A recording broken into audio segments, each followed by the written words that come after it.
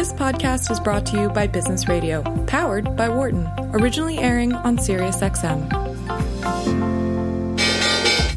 Welcome to our Behind the Markets podcast. I'm your host, Jeremy Schwartz. Alongside Wharton Finance Professor Jeremy Siegel, we tackle the latest market trends every week on Business Radio, powered by the Wharton School, SiriusXM, channel 132.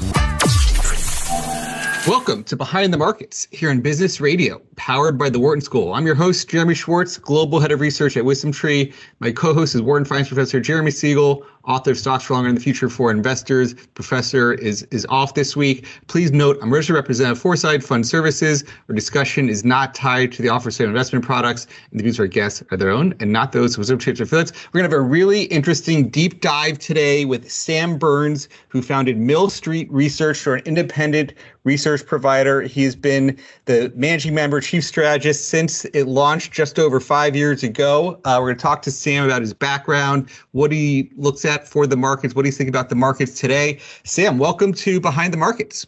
Thanks, Jeremy. It's great to be here. Appreciate it. So tell us, you founded your firm 5 years ago. What was the vision? And tell us a little bit about your background, how you came to start your own company. Yeah, well, so I've been doing, strategy research, equity market primarily, but, asset allocation and quantitative strategy research for a long time, and been doing it at a number of different kinds of firms, small independent firms and large, big, banks, investment bank research firms. And so basically want to take, the best of what I'd found over the years and put it all together and be able to do it independently, meaning have no, kind of committees telling me what I can and can't do, and have no other, competing, conflicts of interest, essentially. No investment banking, no trading, just pure research to provide to clients. So that's kind of the general idea, is to take a lot of what I've done over the years and put it all together and be able to build it and control it myself without having too much kind of interference or worries about conflicts.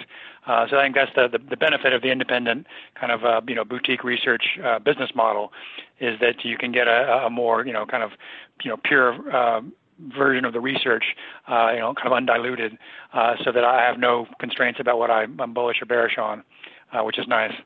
How would you say the research, the market for research has changed over the course? I mean, certainly you're mentioning sort of the banks have their own set of issues. How would you say, as consumers of your research, how has that market changed over time? Yeah, it's changed quite a bit. Back in kind of the older days, most research, was paid for by trading commissions, which were significantly higher back in kind of the 80s and 90s, even early 2000s.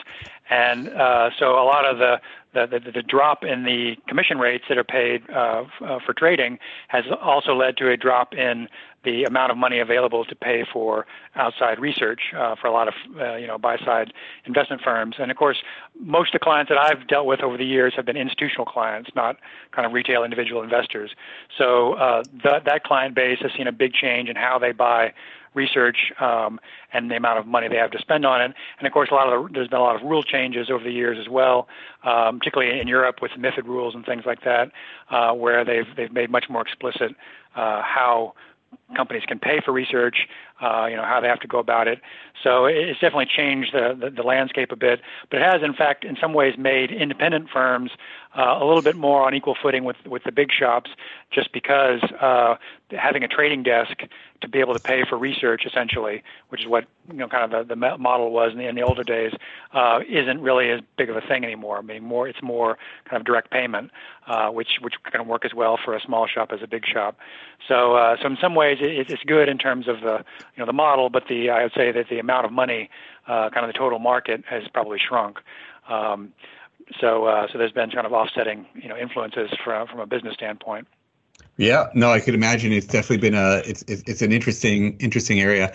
And so when you think about what sets you apart from some of the other competitors and the approach you bring, let's talk a little bit about the process of how you look at the markets and what you think your key edge is in terms of providing that color and context for people. Yeah, so I think a lot of what I do that's maybe a little different than what see elsewhere is essentially trying to combine what we think of as top-down and bottom-up inputs to the process. So I do both asset allocation and stock selection globally. So what that means is that I have a set of indicators and models and things I look at for asset allocation, which use a lot of the traditional kind of major market indexes and economic data and all kinds of cross-asset things. But I also have a global stock database that tracks a lot of different indicators, including earnings estimate revisions, prices, valuations, things like that. And I can then take that data and aggregate it up to, say, industries or sectors or countries and get a view of kind of what the bottom-up fundamentals are doing and trends are on these different sort of levels of asset allocation. And then those two things together give me, I think, a much more complete picture of what's happening and allows me to drill down as granular as I want to, or go up to as high a level as I want to, depending on what the client's interests are.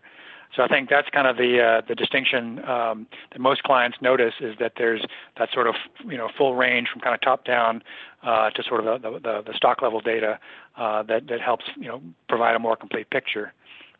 And are those bottoms up indicators used to form the top down view, or is it you have to look at different cycles, different types of things to go, when you go super top down? Is that literally top down and you have a set of indicators to form your asset allocation views, or is it informed by the individual stock positions? No, it's definitely in part driven by the bottom-up indicators. So I'll take, say, the earnings estimate revisions data and then roll it up into industries or sectors or countries and see where the relative strengths and weakness is on a more fundamental basis. I kind of think of it as fundamental momentum to track where analysts are, say, raising estimates most aggressively across regions or across sectors and industries, and I use that as an input to deciding which sectors or industries or countries that I will allocate to on a top-down basis. So I'll merge that with big picture views on interest rates or on macro policy and things like that. But I want to see corroboration from those kind of bottom-up stock level indicators that are just aggregated up to higher level sectors and countries and things. And I found that in a lot of cases there's a big benefit to that, that knowing, particularly since a lot of economic data and things like that are not designed, kind of for forecasting stock prices. They're designed for other purposes, and so having a thing that is more directly connected to the companies and the stocks that you're really interested in is a big benefit. So it's taken quite a while. It's a lot of time and effort to build up all this data and build the indicators and models that go with them. But it's turned out to be very useful. So maybe let's start at the very highest level then. And I think one of your reports looks at sort of equities versus bonds, and you sort of think about like a standard model. It sounds like you're looking at a standard 60-40 as a baseline, and then sort of tilt around that. Maybe talk about how much you'll tilt around and where what's informing a view today. Yeah, that's right. So from kind of a big picture, stocks versus bonds, fixed income kind of allocation standpoint, I mostly look at things on, say, a 3 to 6 month horizon. It's kind of the time window I'm thinking about, because most of the clients that I talk to kind of think in those terms. And so I have a set of indicators that helps kind of guide, whether I want to be overweight equities relative to that 60-40 kind of stock bond benchmark you mentioned, or underweight. Just because that's, again, how a lot of institutional clients think. They'll rarely be completely out of equities or completely out of bonds. But right now, for instance, we've been overweight equities. So we're at, 70% equities and, 30% fixed income, and have been for quite a while now, I guess, months and months, because the model really started getting bullish kind of August, September last year, and has stayed bullish since then. And so that's been picking up both the trend in equities, the decline in volatility, but also things like, metals prices, industrial metals, commodities like copper and things have been doing better than, say, gold and silver. And credit spreads in the fixed income market have really compressed a lot, which tends to be a good sign that the credit markets are stable. So there's a lot of both equity and cross asset indicators that go into that, and say that it's been a good time to be bullish, and still is. So we're staying with our overweight stance. We think equities can continue to work their way higher. Maybe not quite at the same pace, but they still work their way higher. And then it's better to be kind of more risk on than risk off. Yeah, like we talk about that 60-40 on Behind the Markets quite a lot, and Professor Siegel, who I've worked with for 20 years, has been saying, he calls the 75-25 the new 60-40, and so very much aligned with, I think, how you're positioned. But, if you were to say the factors that would get you to go risk off, and maybe you could even talk through how you thought about things through 2020, like what would be the signposts for you to dial down the equity model? What are the things that you'd be looking for to trigger, going more conservative away from stocks? Yeah, I think the first thing that would probably happen and that we'd be watching for would be if risk appetite starts to weaken within equities. So there we're looking at, whether the most volatile stocks in the market start to kind of lag the more, lower risk defensive stocks within equities and across, sectors. For quite a while now, we've tended to see, the higher beta, higher risk stocks outperforming, the lower risk stocks, which is a good sign. Because usually the first thing that happens is that people start to kind of shift from riskier stocks into less risky stocks. And then eventually, if things continue to sort of deteriorate, then they'll get out of stocks entirely or lower their actual equity allocation. So that would be probably the first thing I would see. You'd see that tend to be along with weaker momentum in kind of the major indexes, and then a pickup in volatility. The equity market has been fairly low volatility for a number of months now, and so as you start to see volatility pick up and risk appetite slip, that would be kind of step one. Then you'd maybe start to see things, say, in credit, that if credit spreads start to widen, maybe, like I say, those kind of like things like global growth indicators like the industrial metals prices start to weaken, suggesting that, global growth might be slowing, that those kind of tailwinds start to kind of fade away. Then you say, all right, maybe there's a little bit more of a fundamental, driver here. It's not just investor sentiment. And then that would mean probably step two towards getting more defensive, more cautious. So those are kind of the things that are in the model that I use and that I kind of look at to see whether there are signs that people are starting to step away from the riskiest assets, and then if the fundamentals start to change. And then also, I certainly look at the earnings estimates. They've been rising aggressively for quite a while now and still are. Once that kind of stops or maybe starts to go in the other direction, that would tell you that, again, a tailwind had been removed, and then you're sort of in a, at least a sideways, if not maybe a slightly negative view. So let me reintroduce our guest. We're talking with Sam Burns, the founder, chief strategist at Mill Street Research, about his independent research firm, Asset Allocation Views. We started, very top down on how he's thinking about the sort of overweight to equities, underweights to bonds and cash. Is there anything within bonds or cash, anything that you think is more interesting today? Is there a segment of the non-equity segment you sort of interested in, or you just generally think people should go in broad portfolios of bonds there? Yeah, for the most part, I think that most of investment grade fixed income right now, at least, tends to sort of move together and probably won't give you too much downside, but also not too much upside. I think it'll be fairly well contained for the most part. Credit, high yield credit has done very well and sort of is holding up. I think the fact that credit spreads there are so narrow now relative to history means maybe there's not a whole lot farther they can go. That there's a limited amount of upside in some sense there, because they've already done a lot of kind of the yield spread compression. Now, what's changed really since last year, of course, is that the Fed has made it known that they are now willing to become involved in the corporate side of the debt market, that they're willing to step in if things get really bad and support corporate debt and even high yield debt, which they really had never done before.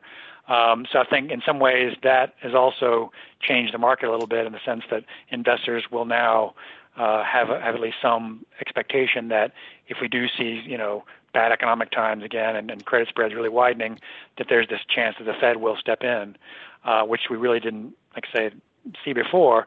And so I think that's one of those policy level things that has shifted over time.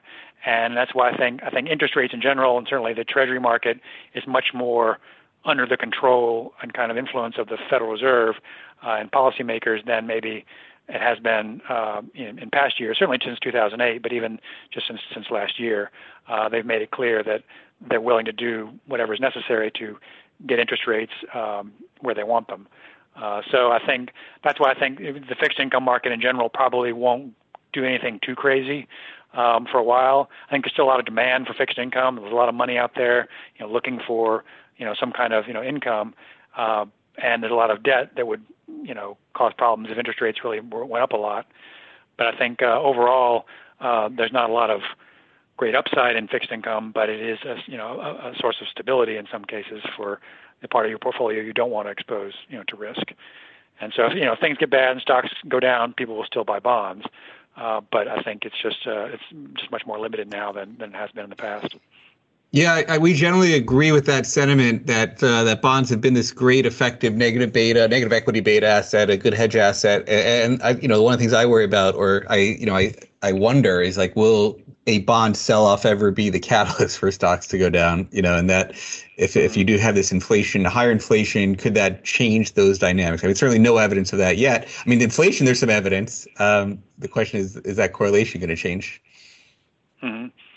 Yeah, no, I think that's right. I think, now the big question right now is, of course, is the inflation we're seeing going to be transitory, or is it going to persist for a while longer?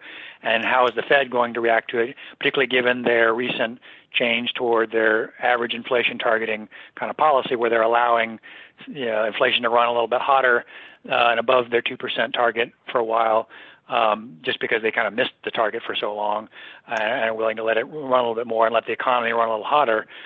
So far, they seem to be sticking to that, but things could change and they could feel more pressure to respond to inflation if it goes on, probably past the end of this year. So my guess is the inflation will calm down again, and the Fed probably will not, over tighten or respond to it too aggressively as they maybe have at some points in the past. I think they're pretty wary of that, and so I think they're willing to tolerate a little more inflation now. And so I think it's unfortunate for bondholders because you're just going to get negative real yields for a while longer, would be my guess. So after inflation, holding bonds is still a negative proposition, only mildly so, but still not great. You just finally had, not finally, but you have the St. Louis contingent at the Fed calling for more tapering. We had the Governor Waller, who came from the St. Louis Fed, head of research with Jim Bullard, and Jim Bullard's been saying he's ready to taper. So interesting, the St. Louis contingent is ready for the taper. We'll see how others go on this summer. Let's change topics to, we talked a little bit stocks and bonds, high level. Within stocks, you look at things both internationally and then through sectors. Let's start with, the other main topic of the day, really in the last few weeks has been China. You've been underweight emerging markets. Maybe talk through how you look at emerging markets and came to your underweight. What would, what would change, or how are you viewing what's going on in China right now? Yeah, no, that's been a big topic. We've gotten a lot of questions from clients about that. And we started getting more cautious on emerging markets back kind of April, May. We started to see a lot of deterioration in the kind of bottom-up aggregated earnings estimate revisions indicators that we track. And we actually saw that both for China, but also for emerging markets excluding China. Because, of course, China is such a big part of the emerging markets universe that you kind of have to, separate them out sometimes and look to see, what else is happening elsewhere. But we've seen that, relatively broadly across a lot of emerging markets. Brazil, India, some of those places have also been weak. So, what we've pretty much assumed is that China, of course, is having more of a governmental influence on a lot of their companies, particularly some of the big tech companies, things like that, and that's really hurt them. We've seen that at the stock level too for those big Chinese names that have been under pressure recently.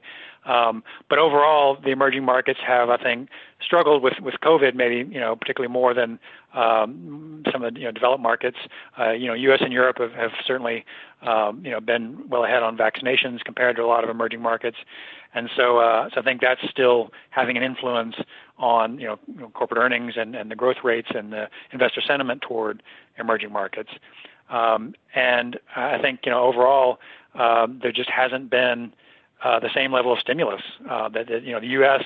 in particular, which has been our biggest overweight, had the biggest fiscal and monetary stimulus coming out of the COVID crisis last year, and that's been reflected in the bottom-up earnings estimate data.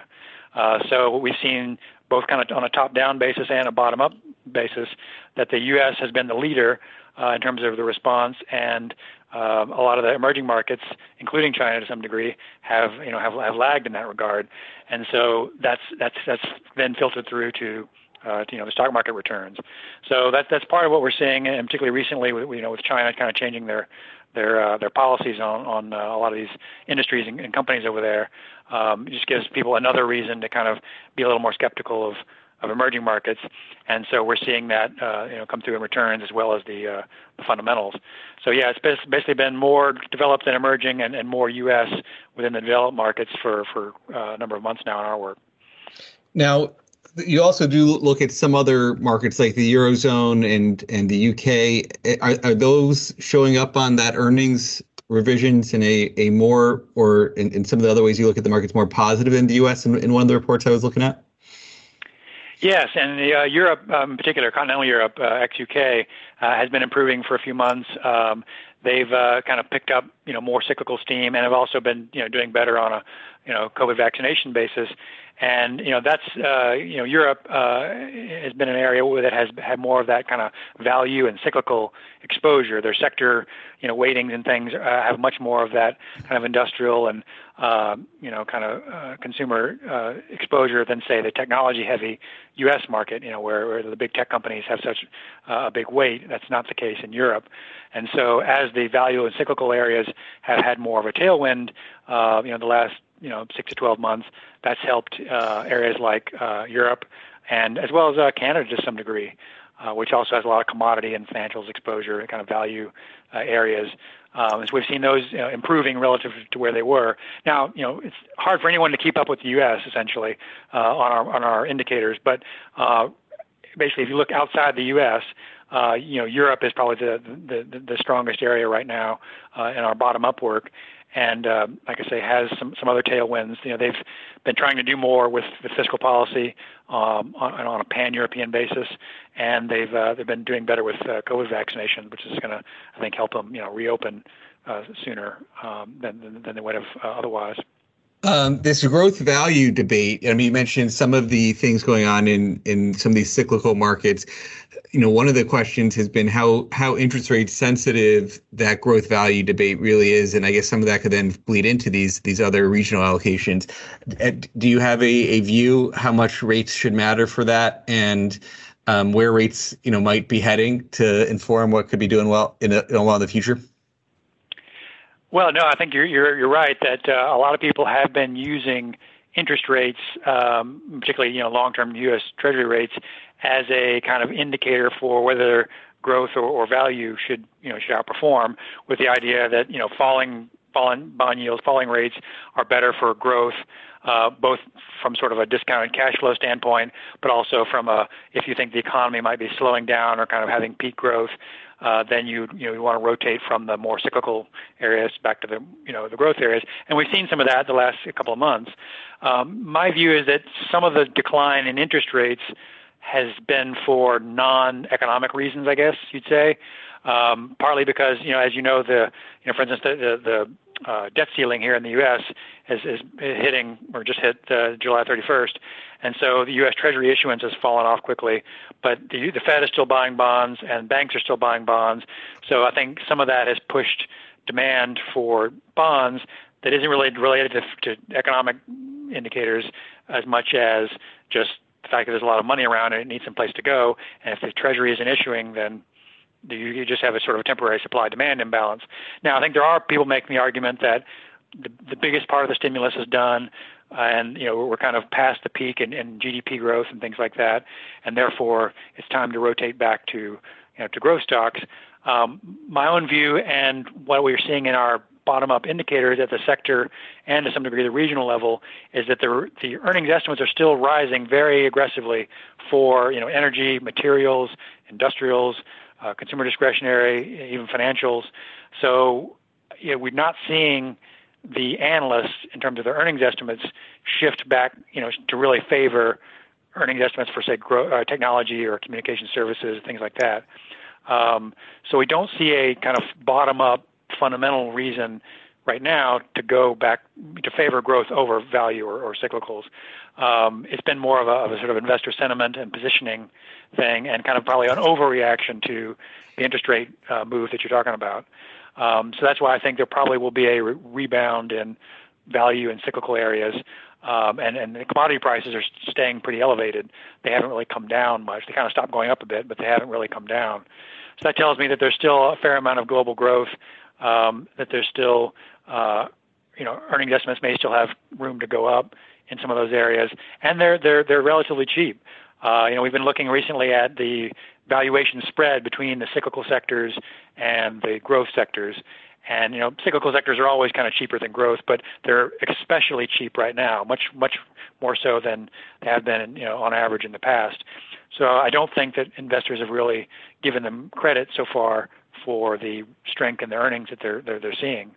That's why I think there's probably another round for them coming up soon. Well, we need to take a very short break, but everybody stay with us. We're going to be continuing this discussion with Sam Burns of Mill Street Research right after a short break. I'm Jeremy Schwartz. You're listening to Behind the Markets on SiriusXM 132. Okay, we're going to jump right back into it. All right. Welcome back to Behind the Markets here on Business Radio, powered by the Wharton School. I'm your host, Jeremy Schwartz. My guest today is Sam Burns of Mill Street Research. We're talking about all of his indicators for looking at the markets. And Sam, we just finished the first half with a conversation on the cyclical sectors and some of the revisions you see there, and sort of talking about the cheapness of them versus growth stocks. When you talk about your rotations, and we talked a little bit about U.S. versus foreign, and now we're talking cyclicals versus growth. How much does valuation play a role? Is it more your growth revisions and earnings sentiment data, or how much do you think valuation should dictate returns generally? Yeah, I would say that valuations are probably not the biggest component of what we do. I tend to think of it as the kind of the backdrop or a kind of a risk factor. When valuations are really stretched in one direction or another, they tend to get my attention more. But a lot of times, kind of in the middle, they're not as useful for timing. At least on the time frame that I mentioned, kind of 3, 6, maybe 12 months looking out. They can be much more relevant in some cases for maybe 3 to 5 year views, longer term kind of strategic views. And that's where we tend to use valuations a little bit more. But because the majority of our focus is on kind of this intermediate term time frame, valuations are kind of a secondary factor, I guess I would say, relative to the earnings estimate revisions, the fundamental momentum or price action, or things like macro policy, things like that. In terms of, when you go through these models, is it a lot of, recommendations of tilting towards sectors, or when you go down to try to identify the best themes in these, what do you think about looking at getting to individual stock levels, talking about the bottoms up approach there? Sure, yeah, and that's where we can kind of really merge the two, is when we go from kind of big, broad sectors, which a lot of clients like to look at, and sometimes we'll do allocation with ETFs and things. But then other clients will be looking for tilts towards particular sectors, but also then going down more granular to the industry level. So I say for semiconductors relative to software within the technology space, is like say a common one, and things like that. And so when we find that the bottom up data is actually particularly effective when you look at industry groupings and more narrow industry groupings. So you'll see like the housing, household durables and things like that have been very strong for quite a while in our work. And things related to say like shipping, both air freight, FedEx and UPS, or marine, shipping, things like that, more specific areas. Whereas like airlines, commercial, air travel has been relatively weak in our work. So if you just say, kind of transportation, that hides, some distinctions that are where you can have very strong areas and very weak areas within the same kind of broad sector bucket. And so we found that they're getting a little more granular and looking for specific industries within sectors can really, add a lot of value to finding where the strength and weakness is. And then you can go down to individual stocks within those industries and say, okay, here are the top 5 stocks within this particular industry based on their earnings estimate revisions, their price momentum, and then their valuation. Those 3 kind of components are the drivers of the stock ranking model that I've been using for quite a while now, I guess, 8 years now, that allows to see where is the fundamental momentum, where is the price momentum, and then where is the kind of the valuation support. So when you see all 3 of those things line up, you generally have pretty good, tailwinds for a stock or an industry or a sector. Do you want to get? We talked a little bit about the cyclicals, and when you're thinking about these sector allocations, the cyclicals being the most favorable. Do you want to say anything about among the sectors that you're sort of less favorable on, and anything to point out within the trends of those unfavorable sectors? Whether is it the earnings revisions, just people getting too excited about them, and where you are on that what you're avoiding list. Yes, we've been underweight kind of the defensive sectors primarily for quite a while now, and that's in large degree a reflection of our bullish view on equities and kind of that risk-on view that I mentioned earlier, that our top-down indicators are telling us that it's time to be risk-on, that it's the markets are going up, and that basically you're not going to get any benefit from being in low beta, lower volatility, more defensive sectors or stocks. And so that pushes us away from, say, utilities or consumer staples, or even something like healthcare, which has also seen relatively weak earnings estimate revisions trends. There's been a few, obviously, pockets of companies that have done well, but for the most part, healthcare has been a relatively weak area for quite a while. So in terms of the sectors we don't like, utility, staples, and healthcare have been probably the most persistent ones. Real estate was weak for a while, but it's actually been improving quite a bit in the U.S. So as a lot of the people have gone back to the malls and shopping centers and restaurants and things have started to open back up again, a lot of the commercial real estate REITs and things that own those places have seen improvement, and a lot of their earnings estimates are starting to go up now. That's not really the case outside the U.S. as much. So it's really the U.S. where we've reopened the most, I think, after COVID, that we're starting to see that. So that's kind of a regional difference. The U.S. real estate has been improving, and it's more of a kind of a yield defensive area as well traditionally. So those are kind of the areas we've been seeing on the less attractive kind of side has been those areas, and then even areas like within technology, like software and IT services, kind of the more kind of stable growth areas that haven't gotten the boost from all the hardware buying that's been going on in semiconductors and technology hardware. They've been relatively lower ranked in our work for a while now. So it's been more hardware over software and more high beta cyclicals relative to more defensive or kind of defensive growth like healthcare. For somebody who looks at a lot of industries, I've wondered how much, when I think about building models for different industries, how much do you think customization needs to come in? And you talked about like healthcare and certainly, one segment that was hot with COVID was obviously the biotech stocks. And you think of some of the like drug companies, that have very different models, or you could say may need a very different model than a utility or a software company or other companies. Do you try to customize per industry, or is that just getting too cute and you just find something works and it generally works generally? Yeah, no, for the most part, we try to apply our indicators kind of consistently across all sectors and industries. And when we've done our back testing and things, we found that for the most part, the same indicators used the same way tend to identify, strong and weak stocks relatively consistently across all sectors. So, we feel pretty comfortable applying the same methodologies consistently. And it, of course, makes it a lot easier for our clients to understand what we're doing and to kind of follow along in the sense they don't have to learn a different model or sort of inputs for different sectors and industries. Now, having said that, I will say that probably a lot of our clients who are, again, institutional investors and will have their own fundamental views, their own way of doing things, and use a lot of this as an overlay or as an input, not the only and final silver bullet solution.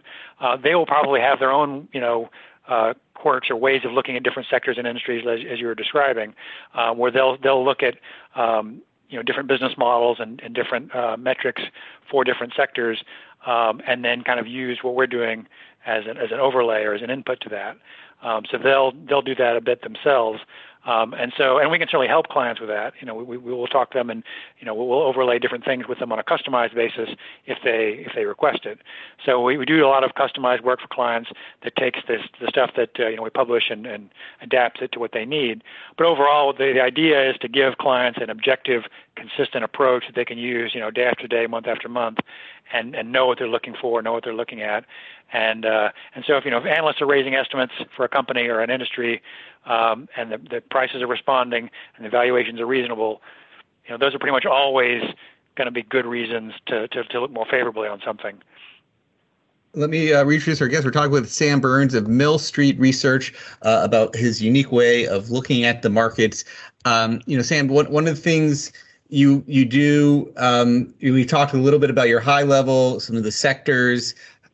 You also do some work on factors. It's sort of factors become a common, industry focus, the explosion of ETFs and other quantitative strategies. Maybe talk a little bit about how you've approached factors, what you think is unique about it, and what it's saying about the markets today. Yeah, no, and that's the factor work is something I've been publishing, more recently on a lot more, and I'm pretty excited about. And a lot of that was sort of partly born out of my own frustration with trying to interpret the returns of different factors or styles. People use those interchangeably. When it's clear that some factors have significant overlaps with other factors. So as an example, small caps or size as a factor are almost always more volatile as a group than large caps. They also tend to be less profitable on average when you're looking at profit margins or return on equity, things like that. So if you just look at the relative returns, say, of small caps versus large caps using traditional benchmark indexes that are based on just size, just the market cap of each stock, in isolation, you don't really know if the difference in returns that you're seeing is attributable to the size of the company or to something else that's kind of related to that, like volatility or profitability. So a lot of the factor work that I've been doing draws on some of the academic work that's been done that uses, regression, quantitative techniques to isolate a specific factor and then kind of purify the factor returns, as it's often called. So basically the idea is to try to strip out the effects of overlapping factors and just isolate the single factor that you're really interested in to see what it's doing all by itself. So, for instance, if I was going to estimate the returns to a portfolio of small caps versus large caps, you would basically try to hold all other factors like volatility constant, so that's not an influence on the size factor itself. And actually, earlier this year, we did a study that showed that last year, from sort of April to the end of the year, when it looked like small caps outperformed large caps by pretty wide margins, if you looked at traditional benchmark indexes, we found that actually, if you accounted for volatility, meaning the fact that small caps are just more volatile than large caps, then actually small caps didn't outperform at all. It was all volatility that you were getting kind of paid for. And then if you just bought more volatile stocks and ignored size, you'd have done just as well or better. And so that kind of, made it clear that, you need to kind of look more closely to find out what's really driving returns and what you're getting paid for as an investor. If you're holding a particular factor or being exposed to a risk, is that really the risk you think you're taking, or is it something else that's kind of being, hidden or overlap with it? And so that's what we've done. We've built a sort of stable of factors that are all adjusted for each other and also for sector exposure. Because, of course, as you know, a lot of sectors have biases towards, cheaper stocks or more expensive stocks, or have higher margins or lower margins or more volatile, things like that. And so when you're making a sector bet or a factor bet, those will also overlap. So if you buy a growth index, you're getting a lot of technology. If you buy a value index, you're buying a lot of financials in most cases. So we try to strip those things apart and see, is it the sector, is it the factor, which factor is it? And that gives us a lot clearer view of what's really going on in terms of what's driving returns. You want to talk through? Looks like your report has about 8 different factors that you have focused on. Do you want to talk through how you came to that list and a little bit more about the details besides the size and volatility factors you've talked about so far? Sure. Yeah. So we basically have built a sort of a list of 8 factors, which are kind of reflect a lot of the commonly used ones that are in factor research and also in things like smart beta indexes or things like that. So we've got a value factor which is represented by earnings yield. So what we've done is we basically picked one variable to reflect a specific factor, as opposed to trying to make a whole hodgepodge of things like the style indexes tend to do. So earnings yield, forward earnings yield is our value factor. 5-year trailing sales growth is our growth factor. We also have profit margin and return on equity as kind of quality or profitability factors. We use leverage, debt to assets ratio for companies as a kind of a balance sheet risk factor. We have beta and volatility as kind of stock price risk factors, and then we have size or market cap as kind of the traditional size factor. So those are the 8 factors that we use, and we also, like I say, account for sectors, the 11 GICS sectors that overlap with these things a lot. So we build them on a sector neutral basis and then also on a factor neutral basis, so that we're isolating only the effects of each of those 8 factors individually and holding all else constant, essentially, and doing that with regression techniques. And so the idea, what we found is that when you do that, you actually find that the returns for each of the factors are less volatile and more persistent than the factor returns you would get if you did not do any of the adjustments, if you just let all the overlaps and things happen.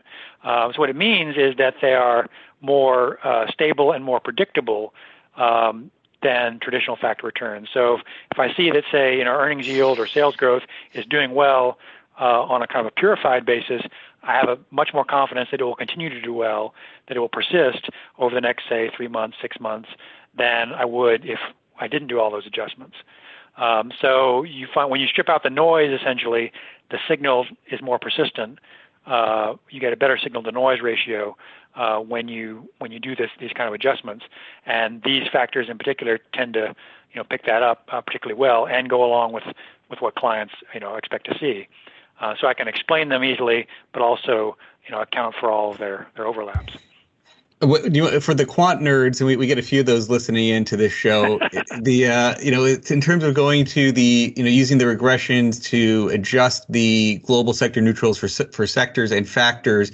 You want to talk through a little bit about the process. Is it picking? You'll take and you're doing some of this stuff globally. So is it picking a universe and sorting by these factors and maybe sort of talk through the steps you would use to construct like a high ROE factor product on a global sector neutral basis with those adjustments? Oh, right. Okay. Well, yeah, that's get it for the quant nerds out there. So basically, we have a global database of a little over 6,000 stocks that kind of forms the basis for all this. And so what we do is if we're going to build a global ROE factor, we would rank all stocks by all 8 of the factors that I listed individually, and do that within each of their GICS sectors. So you would rank by ROE.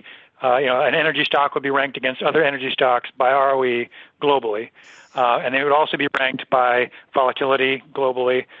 Within the energy sector, it would be ranked by profit margin and so forth. So each stock is ranked within its sector by each of the 8 factors globally to start with, and then you take those and plug them into a regression, a weighted least squares regression that uses the square root of the market cap as the weights. So we're giving more weight to large caps, but not full market cap weighting, because then you can get a few mega caps that distort the whole thing. So it's not equal weighted, but it's also not market cap weighted. It's kind of the happy medium in between. And so what that gives us then are beta coefficients, weights sort of for the factor for each of those 8 things, and you then basically estimate what the return to a top decile ROE stock versus a bottom decile ROE stock would be, holding all 7 other factors and sectors constant. So you basically put in 0, or sort of the median for all other factors, and plug in 95th percentile or 5th percentile for ROE, and then what that gives you is an estimate of what the return would be for a high ROE stock and a low ROE stock globally that is adjusted for all the other factors and sectors. And so we can do that for each of the factors, and we can also do it for sectors if we want to. But what it gives us then is, like I say, a purer version of what the ROE factor is really doing. And we do find significant differences. When you plot the charts out, you see that ROE without the adjustments and ROE with the adjustments do look different. And so it tells you that if you just buy ROE kind of blindly without any adjustments, you're getting a lot of other things along with it. You're getting a large cap bias, you're getting a higher profit margin bias, you're getting a lower volatility bias. Maybe that's what you want, or maybe it's not, but at least you would be able to tell what's really driving it. Is it really ROE, or is it something else? But yeah, that's how we do it. And so we have it built for global universe. We have a North American universe, and we also have a European universe, because those are our primary kind of client bases, kind of North America and Europe and global in terms of what they're looking for. But we can carve it up kind of however people want. But it gives us a lot of flexibility having a broad, 6,000 stock global universe and the historical data for all these factors. Cool. And so when you think about we talked a little bit about the cyclical sectors, as you think about the factors you're favoring in today's environment, is it, you think cyclicals, you think value, maybe size or volatility? Is that reflective, or is the factors you're liking today different than some of the last times you were sort of risk on environment today? Yeah, I think generally speaking, the kind of the risk-on tilt comes through. We're seeing the beta factor still show up quite strongly. So that tells us that there's still a kind of risk-on showing up in factor returns, even after accounting for other things. It was interesting, for a while, the volatility factor, which is just pure trailing price volatility, was the strongest, and now it's kind of given way toward beta, which is more of kind of the correlation with the benchmark, essentially. So stocks that move with the market or move more than the market are in favor right now. And globally, we're actually seeing the leverage, the debt to assets factor do well more recently, which means that higher debt companies, stocks that have higher debt ratios on their balance sheet, are outperforming those with low debt. So it tells you that there's still an appetite for companies that have more kind of operating leverage, essentially, and can take advantage of cyclical upswings in the economy and low interest rates, which makes sense. We still have a very low rate backdrop globally, and you're still seeing kind of that above average global growth rates going on. So there is that bias globally. We do see a bit of a small cap tilt. Lower size is doing well globally. Not so much in the U.S. and North America, but outside the U.S. more so. So there's definitely still some things that tell us that it's a risk-on and cyclical environment. The value has been more mixed lately. Earnings yield as a factor has very sort of strong, probably say 6-month returns, but it's kind of flattened out and been a little more mixed in the last 2 or 3 months as the growth kind of outperformance has come through. So that's been kind of a little more mixed than it was, say 6 months ago, but it hasn't, really turned down aggressively. It's just not doing as well as it had been. But then our sales growth factor it's doing okay, but it's not, leading the charge either. So in some ways, once you strip out the sector exposure and other factors, neither value in terms of earnings yield or growth is really the dominant factor. It's more, beta, balance sheet leverage, things like that that are bigger drivers of returns right now. And actually, ROE that you mentioned has picked up recently as well. Higher profitability companies have been doing better. So that's where it's kind of showing up, not in the traditional kind of value growth, pure value and growth kind of factors. Yeah, that's interesting that it's not, that these, what some people have called this junk rally, or you're sort of seeing that with leverage, you're seeing that with the volatility factor and betas just being that. So is there, as an indicator, you were to say to rotate away from those things, what is it? Is it equity market risk? If you wanted to dial down your equity market risk, you might suggest to change factor tilts for people, or how would you think about changing your factor rotation strategies? Right. So I think, generally speaking, our kind of process is to kind of go with what's working, use the kind of intermediate term momentum of these purified factors to tell us, where to tilt toward and where to tilt against. Now, if you kind of want to take a macro view or an allocation view and say, well, it hasn't happened yet, but I'm getting nervous and I want to dial down my risk, then you could tilt towards, higher margin companies, higher sales growth companies, larger size companies. Those would be lower risk factors to look at, as well as, of course, sectors like consumer staples or things that would be more defensive if you thought that something, there was going to be more of a negative tilt to the market. We have not seen that yet, so we're not recommending a tilt away from the more cyclical or kind of risk-on factors or sectors yet. But at some point, that will happen. And I think, it'll probably be the point at which policy looks like, fiscal and monetary policy looks like it will no longer be as much of a tailwind, and analysts have, baked in all the good news into their earnings estimates. That's probably the point at which you would start to see both the factors and the sectors start to kind of rotate, more convincingly back toward, growth or even defensive areas. So we haven't seen it yet, but that would be kind of the rotation you would look for. And so when we see factors corroborating sectors and then corroborating the overall market view, we have a lot more confidence when things line up. And so far they've been lined up generally in favor of the higher risk, cyclical areas, and still are. But nothing lasts forever, and so I would start to watch for that maybe as we get later into the year. We've had a pretty broad review of a lot of the research I see you produce. As you think about how you add to your library of things, or where you're thinking about, are there questions you're getting often from clients? What's on people's minds, that we haven't really talked about? Is there anything concerning people or things that you're struggling to answer? Well, yeah, I think, some of it, you get questions about basically policy decisions, whether it's China or, fiscal policy, kind of politics, those kind of things, which are always a little more difficult for someone like me who's more, tends to lean more on objective data and indicators, things you can measure and quantify and that have historical data that you can look at.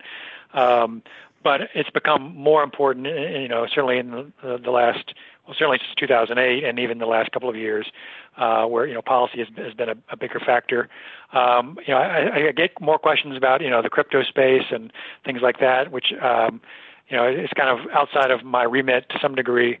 And institutional investors in general have only taken a few tentative steps in that direction. I'm not sure where that's going to go, but again, that boils down to policy and government regulation, which is harder to quantify. So those are kind of the areas that are more difficult. And I think, beyond that, we get, questions about, well, the indicators that you track, are they well known now? Are they priced in? Are analyst estimates, no longer as useful as they were? Generally speaking, we found that the value of it has held up. It's still, useful to track these indicators that we're using. But some of them have had to adapt. Zero interest rates as policy measure for years and years at a time means that you can't use, interest rates as an input like you used to. So we've had to kind of adapt some of the models and indicators we use to reflect the fact that, in Europe, I'm not sure if we'll ever see significantly positive rates, or at least not for quite a while. Japan certainly has been like that for a long time. So, trying to analyze the Japanese bond market has been futile for years, because it's just whatever the Bank of Japan says it is, and it doesn't move. So I think there's been some changes in the structure of markets and the influence of policy that have altered the way investors look at some of these things and the way our indicators and things work. And so we've had to adapt along with that. But overall, I think for the most part, clients have found these indicators useful, and we take things up as they come and try to help whenever we can. Very good, Sam. If people want to stay in touch with your research or find you, where can they get in touch? Yeah, I think the easiest way is to go to millstreetresearch.com. We have a thing there where you can contact us and send us any questions or anything that you might have, and we can get back to you pretty quickly. But there's a lot of information there about the work. There's sample reports and all kinds of things that you can see if you're interested in looking at it. There's also a Twitter account and a LinkedIn account that you can follow, Mill Street Research. That we post things. I have a blog that we'll post on most weeks that will give sample commentary and macro views to kind of give examples of what we're thinking and indicators that we look at. So there's a lot there that people can find if they're interested in finding out more. Very good. It's been a fun conversation. We talked with Sam Burns, founder, chief strategist of Mill Street Research. I'm Jeremy Schwartz. You've been listening to Behind the Markets on SiriusXM 132. You can catch us on our Behind the Markets podcast every week. Thanks to our producer, Patty Hall, our sound engineer, Dion Simpkins. Have a great week, everybody. Thanks for listening to the Behind the Markets podcast. If you want to learn more about WisdomTree, visit wisdomtree.com. You can also follow me on Twitter at Jeremy D. Schwartz. I'd like to thank Patty Hall for producing our live program on SiriusXM channel 132 and our podcast producer, Daniel Bruno. Join us next week for another edition of the show. For more insight from Business Radio, please visit businessradio.wharton.upenn.edu.